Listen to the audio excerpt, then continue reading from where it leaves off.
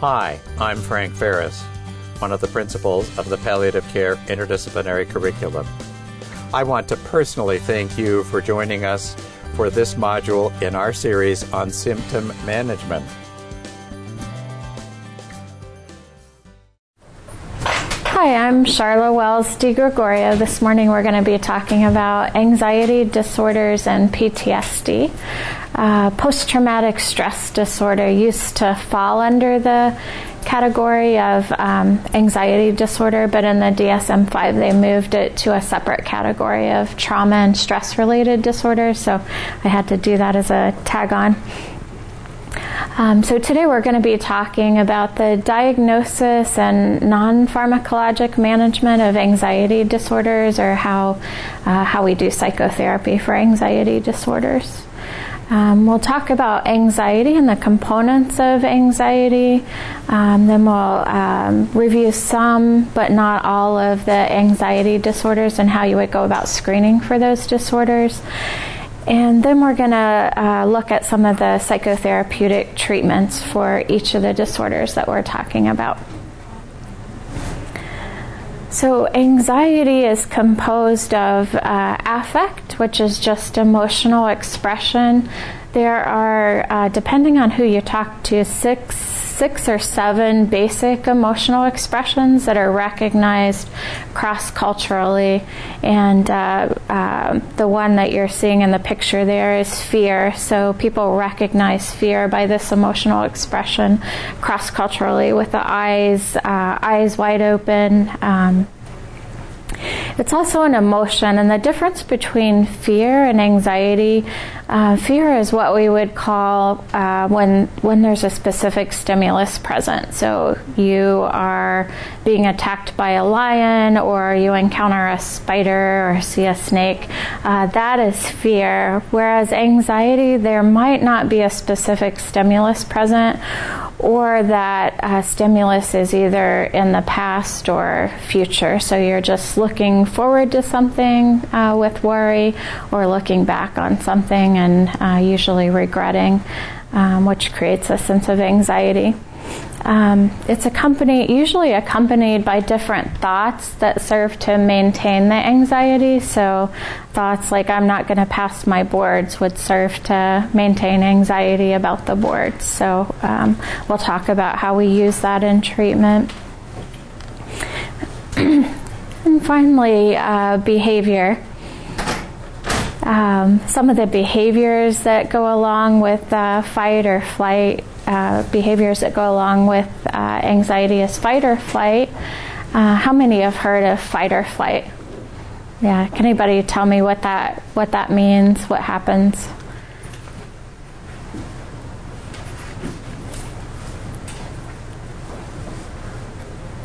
How about the two of you?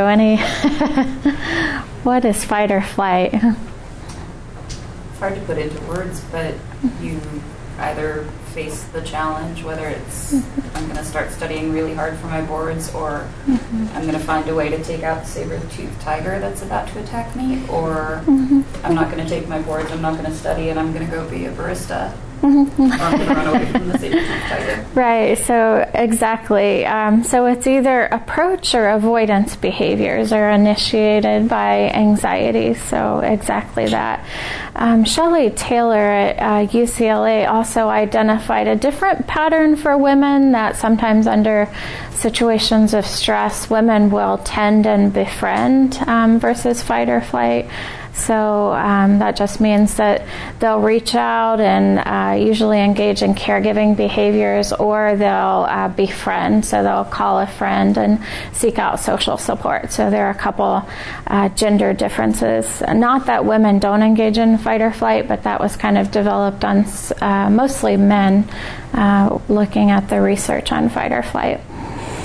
So there's also a biologic response. We'll talk a little bit about the hypothalamic pituitary adrenal axis responses, and then the sympathetic adrenal medullary responses.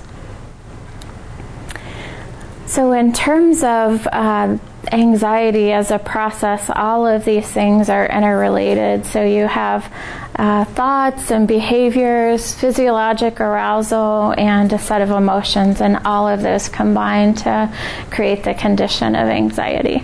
So when we're treating anxiety, we're looking at all of those circles and trying to help people with each of those areas. So what about, is all anxiety bad? No, you're shaking your head no. Why is it not bad? Do I need them? Yeah. Oftentimes you need some level of anxiety to force you to go forward with things. If you don't have the anxiety about the test, you're not going to study. And so sometimes it can be a good motivating factor. Uh-huh. Yeah, so anxiety can increase motivation for performance. And the Yerkes-Dodson law was developed in 1908, or observed in 1908. It's also called the inverted U hypothesis. So exactly what you're saying, there's an optimal level of anxiety for every task that we engage in. So if you have no anxiety, say, about the boards, you might be kicking back on the couch like, I'm not worried about this. I don't have to do anything about it. I don't have to study or prepare. So this low level of arousal just doesn't motivate you to engage in the behaviors you need to be successful at the task. So optimal level is like a moderate level of arousal, and then when you get too much arousal or too much anxiety, then you see performance decrements, like if you're having a lot of test anxiety or trying to perform a task under a condition of a lot of anxiety, you're just not going to remember as much. You're not going to be able to concentrate on the task because you have too high of a level of arousal. When we know that anxiety is out of control or more pathologic is when it's too high of intensity, so you're just not able to do the things you need to do. It's lasting too long, so something's happened and you're not going through a recovery period. It's something that continues to bother you or affect your behavior long term, or it has detrimental effects on behavior. So you need to undergo cancer treatments, but you have a needle phobia, or you're scared of MRIs because you're claustrophobic. So in that case, the avoidance of anxiety is interfering with treatment and potentially survival. Or you might be overly attuned to physical symptoms and side effects. Several studies have shown that when people have higher levels of anxiety, it's associated with higher levels of self-reported pain and higher levels of nausea and other symptoms. So, other reasons why anxiety is relevant is that there's a comparable risk of suicide for those with panic disorder as there is of depression. We tend to think of suicidal acts as just tied to depression, but when people are extremely anxious, that's a really strong risk factor for suicide. So really pay attention to that if you have patients with really significant uncontrolled anxiety, especially akathisia, which we'll talk more about.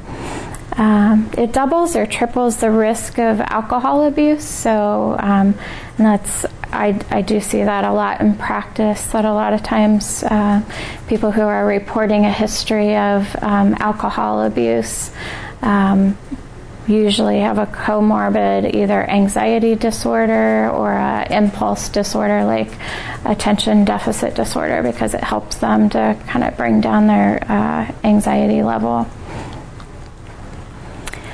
When we're talking about anxiety, it's important to do a differential diagnosis, just like we would with pain. So knowing what type of pain the person has really helps you to determine the treatment approach that you have. So the same thing goes for anxiety. So if somebody says they have anxiety, it's really important to understand, okay, what what type of anxiety are they experiencing. So most commonly we see adjustment disorder with anxiety, so something new's happened and they're just having a really challenging time adjusting to that.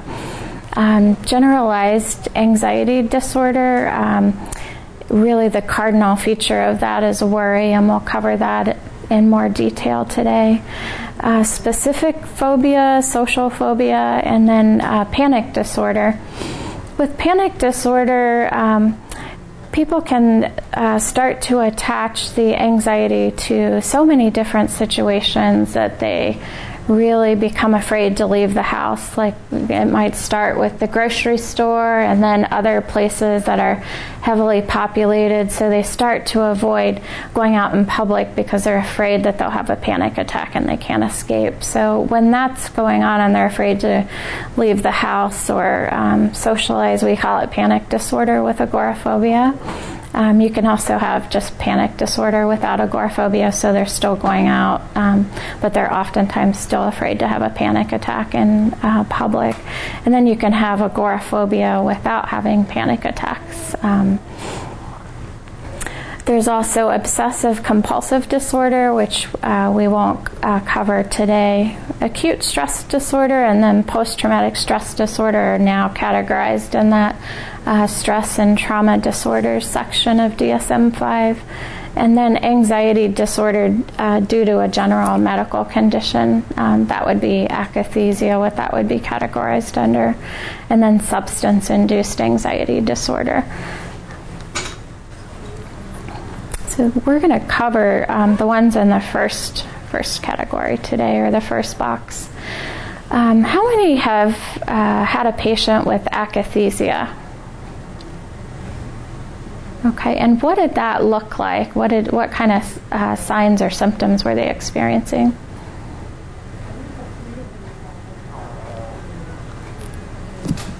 My patient had a lot of truncal movements, and it would kind of ebb and flow, but he was constantly moving throughout the entire office visit. Mm-hmm. Yeah, is that consistent with what you saw? Yeah, patients with akathisia will look like this guy. Oftentimes they'll be jumping out of bed and pacing around the room. They might feel like like they have to move all of their limbs. They can't sit still in bed. But if you ask them if they're anxious about anything or if they're worried about anything, a lot of times they'll say, no, things are going fine. I don't really feel anxious. So that's an important question to try to identify, is it anxiety or akathisia? Akathisia is most often caused, from what I've seen, by a lot of the antiemetic medications, and it's often when a person seems to be having trouble controlling their nausea, so there might be 2 or 3 different medications that are prescribed. It's a pretty rare condition, but if you're seeing that, I've seen like compazine and Reglan and Phenergan as potential causes. Although it can be caused by antidepressants and antipsychotics, and usually by removing the offending medication, their symptoms resolve. And boy, are they really happy and pleased with the care you've provided if you've identified that and removed that as a source of distress. So, other things that you would want to rule out with anxiety disorder, so alcohol and nicotine withdrawal, bipolar disorder. I had a patient once referred for anxiety and or severe anxiety was a referral, and she just could not sit still. She had to keep jumping up and going to the restroom and coming back, and turned out that she had a positive cocaine screen, so always have that as a rule out in your mind if someone's doing the akathisia thing. She was also doing a lot of scratching and itching, and that could be a sign of methamphetamine abuse or cocaine abuse. So some of the steroids really throw people's behaviors off, so they may not be sleeping. They might be having some racing thoughts or worries, so that's something to consider, where they just placed on high-dose steroids. And then thyroid dysfunction, that's one of the first things that I will investigate if someone's having new onset anxiety and they're unable to sleep and they're feeling kind of hyperactive and just like racing and jumpy and restless. That's one of the things that I'll want to rule out. But all of these things can look like an anxiety disorder. Also, something to consider is some of the antidepressants when you start them. If someone has a predisposition towards anxiety, like Wellbutrin, some of the more activating antidepressants. So eventually that usually subsides with time, but for some people they can't tolerate some of the more activating antidepressants. Now we're going to focus on differential diagnosis. I like this cartoon because we all probably have worriers in our lives or have worried in our lives, but that's really different than having an anxiety disorder. So with generalized anxiety, you have to have at least 6 months of excessive anxiety and worry. And you're not just worried about one thing. So if you get if you get a chronic, a diagnosis of a chronic or serious like illness, you're going to have some anxiety about that. But the person with generalized anxiety is worried about that. They're worried about finances. They're worried about like the house being in disrepair. They're worried about the kids going out at night. They're worried about 5 or 6 other things. So their life is just really consumed by worry. They have difficulties controlling worry, so they can't just stop it and start problem solving. They often feel either restless, fatigued. That's hard when you're working with cancer patients because they'll be experiencing fatigue, often related to disease or treatment. So I'll usually ask, do you feel fatigued because, like, does worry ever wear you out because you spend so much time worrying? Do you feel tired as a result of that? It can cause concentration problems, and again, so can a lot of the cancer treatments. So I'll ask if they are so worried that it interferes with their concentration or things that they're trying to accomplish. Are they more irritable than usual or more easily annoyed? Do they have significant tension in their muscles, like their back, their neck, their shoulders that they notice? And are they having difficulties falling asleep? And I'll usually try to assess, is it because you're staying up worrying or thoughts are kind of going through your head, you can't figure things out, that you're having trouble falling asleep? You also will probably, or have probably seen fears of recurrence. That's a kind of a specific or focused worry.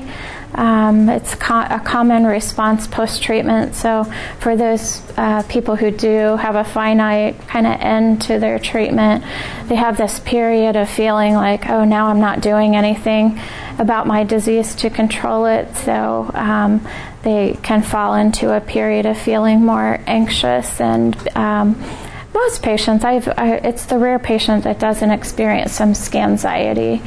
So either, most people, it's like a week before their next set of scans when they're going in for a visit, start to feel more anxious. I usually talk with them about having a plan that week to stay active or busy, engaging in pleasurable activities, especially the night before their appointment, just to kind of distract them from some of that. But then some people start that worry process like a month before, or it never subsides, and that's more problematic. That's usually tied to generalized anxiety.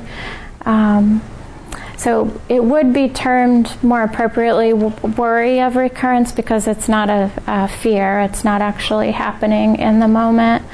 And it's not necessarily generalized anxiety if it's just focused on that specific like fear or concern. This is the picture of the sympathetic response. So I don't know if you remember from any of your coursework, but it's the body's way of getting us like worked up and able to deal with a stressful situation. So all of these things are happening when we're worried, whether there's a lion in front of us or chasing us, or we're just worried about a test or finances, or worried about home repairs. So our heart rate is increased, respiratory rate is increased, and really all of the blood and oxygen is being pumped, glycogen stores being pumped to our extremities so that we can fight or flee or do what we need to do to manage the stressor. So our adrenal glands are releasing norepinephrine and epinephrine. And then our digestion also slows down.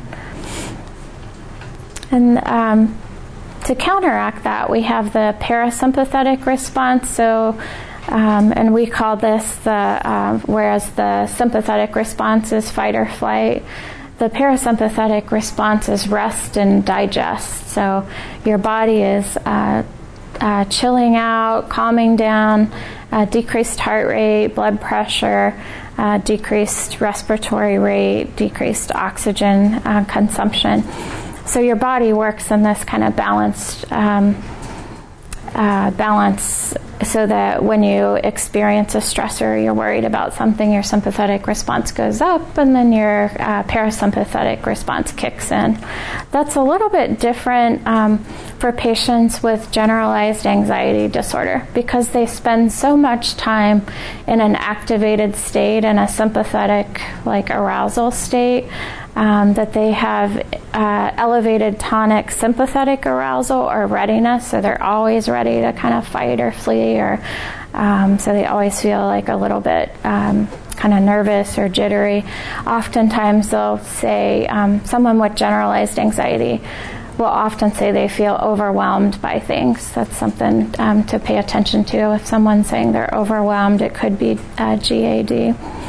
But there's also autonomic inflexibility. So they've just kind of worn their sympathetic response to the degree that when they are facing a stressor, they're not mounting the same kind of sympathetic response that the rest of us might. So it's kind of like a smaller stress response or sympathetic response. And then it takes them much longer to return to baseline. So it takes them much longer to get into that parasympathetic mode. So they're really just wearing out their stress response system. For treatments and for generalized anxiety disorder, there's several studies supporting cognitive behavioral therapy. That's probably the prominent psychotherapy that you'd use for GAD. And most of the trials have 6 to 12 month follow-up and show pretty strong effects for lasting over 12 months with really good effect sizes. This is what treatment for GAD would look like. So from a CBT perspective, so you're helping the person to identify their triggers or the things that kind of set them off with their anxiety. And then I like to think of it as the think, the feel, the do. So I'll usually start with the feel. So I want to get them in a position where they're not having this constant sympathetic arousal. So I'll teach them some relaxation techniques that can kind of calm down, engage the parasympathetic response, and so they have something that's kind of under their control when they're feeling stressed or anxious. That would include like diaphragmatic breathing or progressive muscle relaxation, sometimes guided imagery. Then we're working on the think, so we'll be looking at their worries and teaching them some problem-solving strategies with those, so shifting from just worrying about things to asking themselves, is there anything I can do about this problem or worry? And if so, what's the next step? And if there isn't anything I can do, how can I disengage from this worry thought? And then in terms of the do, a lot of times people are either engaging inappropriately with a stressor, so sometimes communication strategies and assertiveness strategies can help, but also like overcoming the avoidance. So we'll use a lot of exposure techniques. So, okay, you've not been studying now for like 2 months, you've got 1 month left, so let's set up a schedule and engage with this and see what comes up for you as you're studying. Let's see how we can manage the anxiety. I just covered some of these strategies, but constructive worry is a really effective and simple technique. So most people do their worrying at night before they're trying to go to sleep, just because they're active during the day. So as things calm down during the night, they start to engage in worry. And so we'll talk about the night is really not the best time to do your best problem solving. You're not in a state of mind usually to solve the problems you're trying to solve. So let's back that up during the day, like take half an hour in the afternoon. You pick the time, just write down anything that you might be worried about, and then try to come up with some solutions for the things that you're worried about. Also, people who tend to worry a lot have really positive beliefs about worry. Like they'll think, oh, well, if I don't worry about my son getting his driver's license, then he's going to be in an accident. And then so it's just challenging and testing that out. Okay, let's not worry about this and see what happens. It's only on the occasional or very rare instance where something happens that they didn't worry about, but most of the time what they're worrying about doesn't happen. And so, let's see, behavioral strategies. Mindfulness meditation is a terrific strategy for anxiety, because it's really teaching people through different types of meditation to be in the present moment. And when you're in the present moment, you're not worried about the future, thinking about the past. So, and the more they practice that, the easier it is to bring their mind back to the present. And accompanying that lack of worry, they're more able to enjoy what's happening in the present, which tends to get lost for people with significant anxiety. We'll also do some pleasurable activity scheduling, try to replace some of that time that they might have spent worrying, and then use a variety of exposure strategies. This is a busy slide, but panic disorder is kind of a busy disorder. What are some of the symptoms that you've seen for people who have had panic attacks? What are some of the most common symptoms that occur? Yeah, chest pain. Yeah, chest pain will take them usually into the emergency department, fear of having a heart attack. Yeah. What else have you seen? Yeah. Racing heart. Yeah. Anything else that you see kind of commonly? Yeah. Bless you. One of the cardinal features of panic disorder is just like a difficulty breathing. So people will say it feels like, and if you ask them, do you feel like you just have an elephant on your chest and so it's really hard to breathe? And they'll say, yeah. So that's really common. Or like kind of a chest tightness or squeezing or pressure. So those would be the most common symptoms. Trembling or shaking sometimes. It's pretty rare to have someone with numbness or tingling sensations, and oftentimes at least the cancer population has a difficult time distinguishing, is that just neuropathy or is it in addition? But panic disorder, that would be a panic attack, but panic disorder is usually only diagnosed with recurrent unexpected panic attacks. So they have to continue to have panic attacks after that first one. And then the panic attacks become what we call uncued. So there's not anything that they can identify that's really setting off the panic attack. Most people will just have one panic attack, like something traumatic happens, or they're very worried about something before an appointment, and then it never happens again. So that's not panic disorder and probably doesn't need long-term treatment. This is the model for treating panic disorder. So what we see starting in the middle there is a trigger they're they're not able to identify what the trigger is, but say it might be going into a public place. It starts to create this apprehension, like, oh my God, it's going to happen again. That apprehension then contributes to the physiologic sensation, so then they start to pay more attention to their symptoms. They can actually then, their heart might start racing and they become very attuned to that, or they might start sweating and they feel like people, oh my God, people are going to see me like drenched in sweat, or just are very fearful that the symptoms are not going to stop, whereas they actually do subside in about 10 minutes. For most people, a panic attack doesn't tend to last longer, but there's this whole catastrophizing of physical symptoms, and then they start to associate that with more and more external cues, so that's how the avoidance gets created. So they're like, oh, I can't go to this store, or oh, I can't go to this park, or oh, I can't go to my son's school because I might have a panic attack. So in terms of treatment, so reassurance is not effective. So family members will often say, oh, just get over it, it's okay, you'll be fine, go to the store. So you have to do a lot more.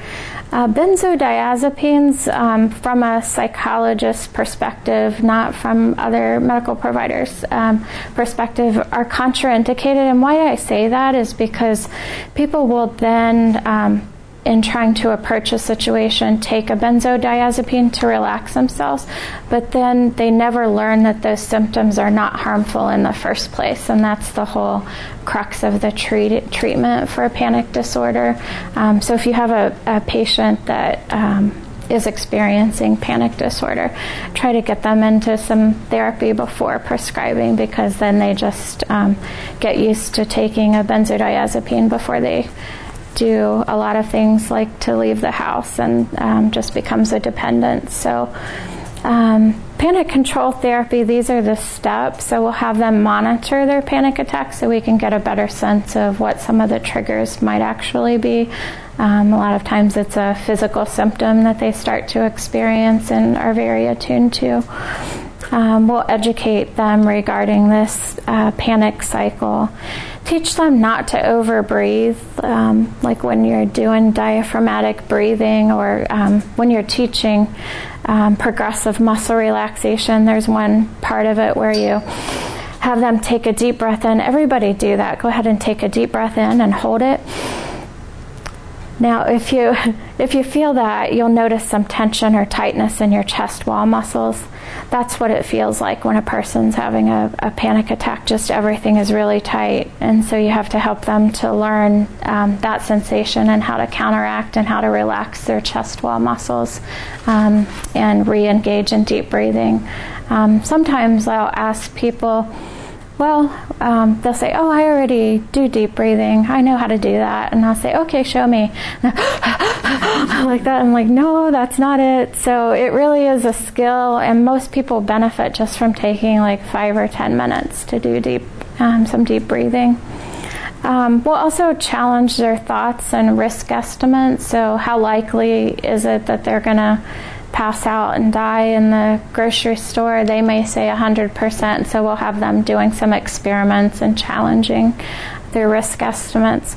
And then we'll do graded exposure, so we'll actually create the symptoms that they're experiencing. Like to create shortness of breath, they might breathe through a small straw, breathe really quickly so they get that sensation, and sometimes lightheadedness, and then learn to deal with that, or learn that they're not going to kind of pass out or die if they have that sensation. So it gives them a sense of control over those symptoms. You can spin them around in a chair to create dizziness also. So, or have them jog in place if they're able to create rapid heartbeat.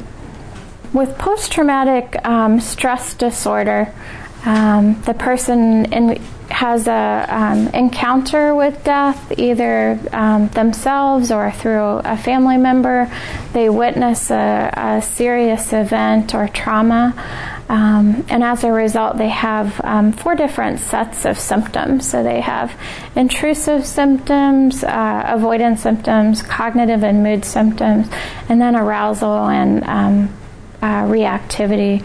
So that's how we would diagnose. We'll go through each of those. And then it has to last longer than a month. So most people who experience a trauma gradually adapt to that over the course of a month. They stop experiencing a lot of these symptoms. So it has to last at least a month after the trauma. So some of the intrusive symptoms, they might be having recurrent thoughts or images that just pop in their head when they're trying to do something else. They might have distressing dreams or nightmares, or flashbacks where they feel like they're right back in the moment. They feel like it's happening again. They have the same level of physical arousal.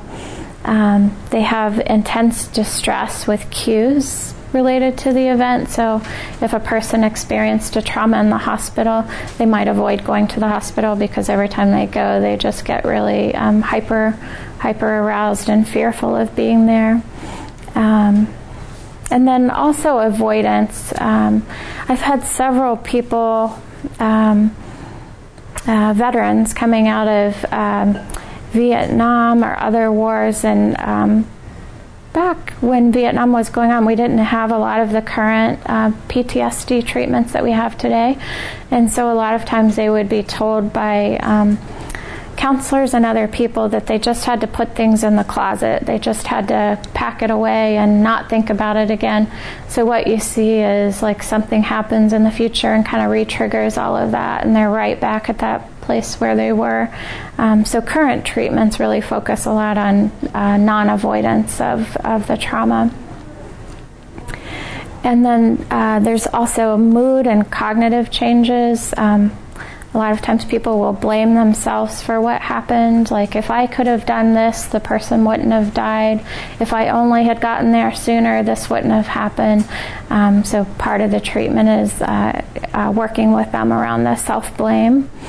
There could be feelings of detachment or estrangement. They just have trouble engaging in relationships. Or with hyperarousal, they may have irritable or angry outbursts, which I think you see a lot in movies portraying post-traumatic stress disorder.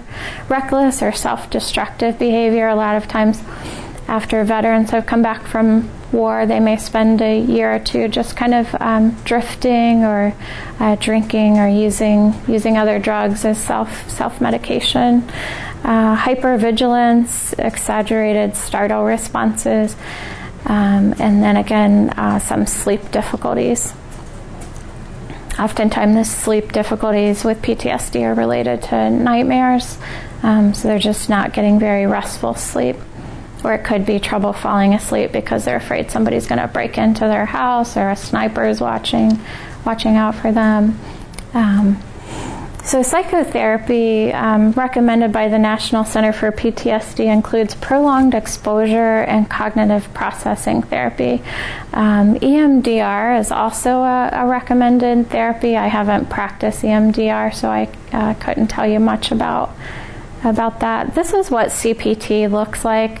It's similar to prolonged exposure in that prolonged exposure has the person kind of repeat the trauma over and over until they habituate and express the emotions related to the trauma. But CPT adds on a cognitive piece where you're really having them work through some of their thoughts, that have changed related to with session 8, 9, 10, and 11, and 12.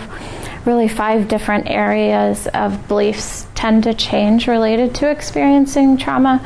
So the person typically doesn't feel safe in the world. So working on some of those beliefs related to safety.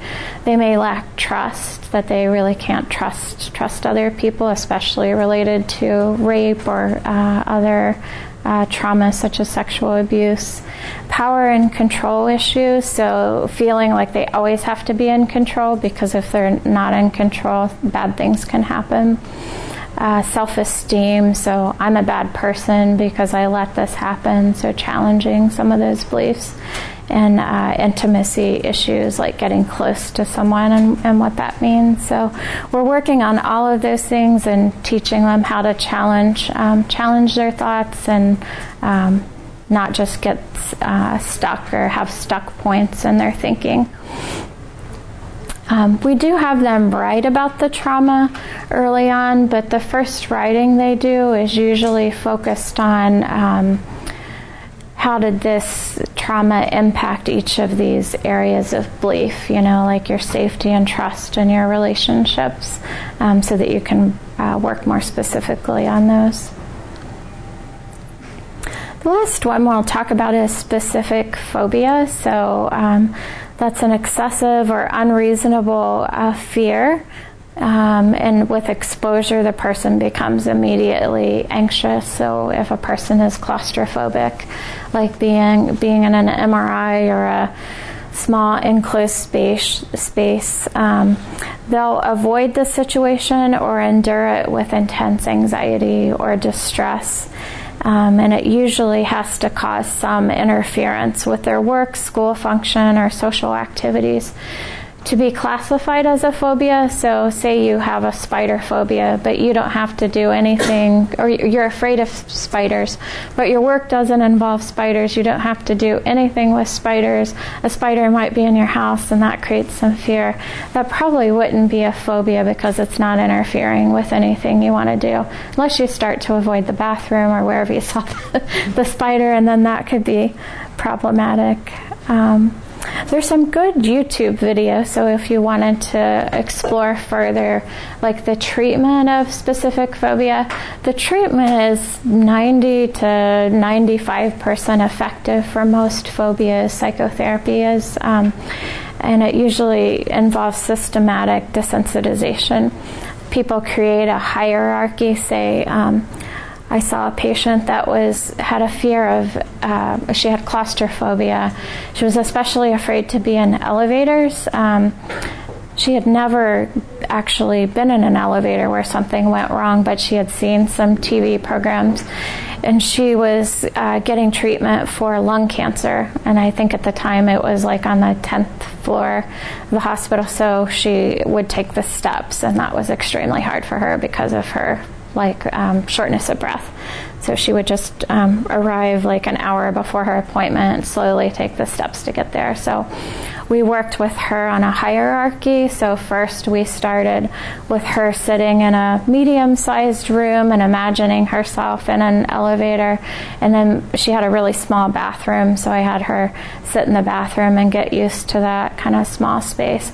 Then I accompanied her in the elevator, and she told me what was going through her head in terms of her thoughts, and so we started to work to develop challenges.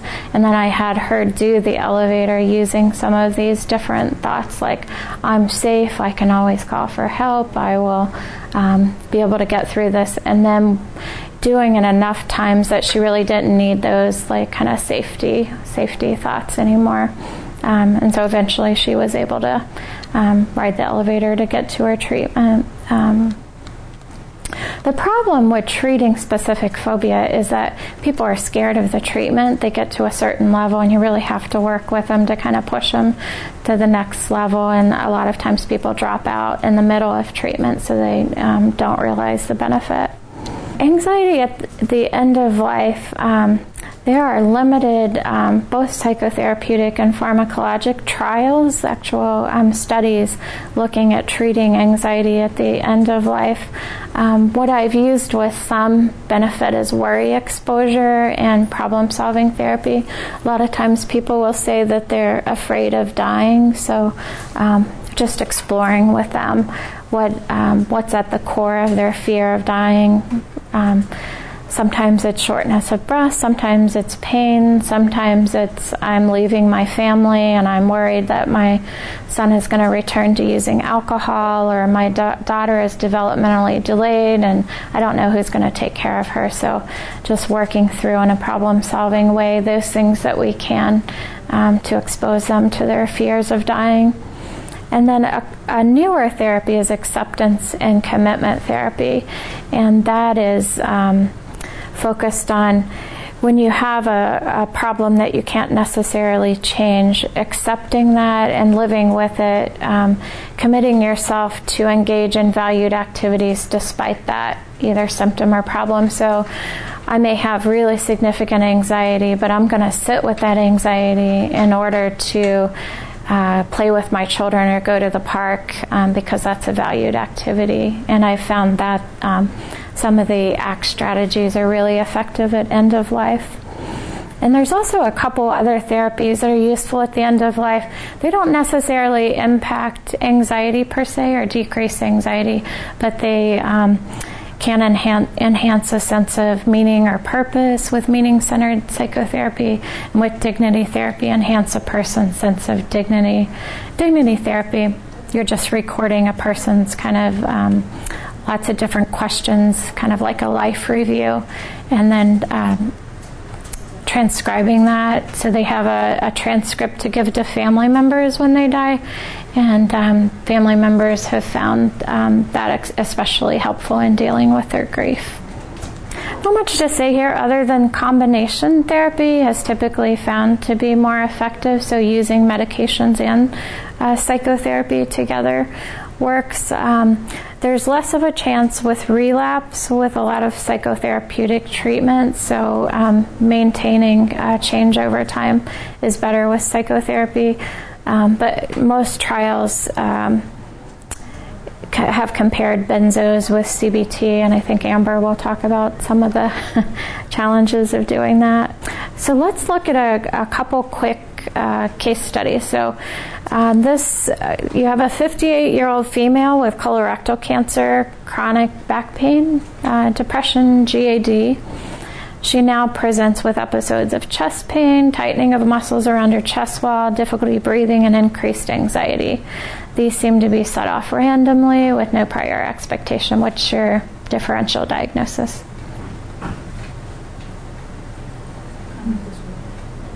Yeah, so you'd want to explore if she has panic disorder.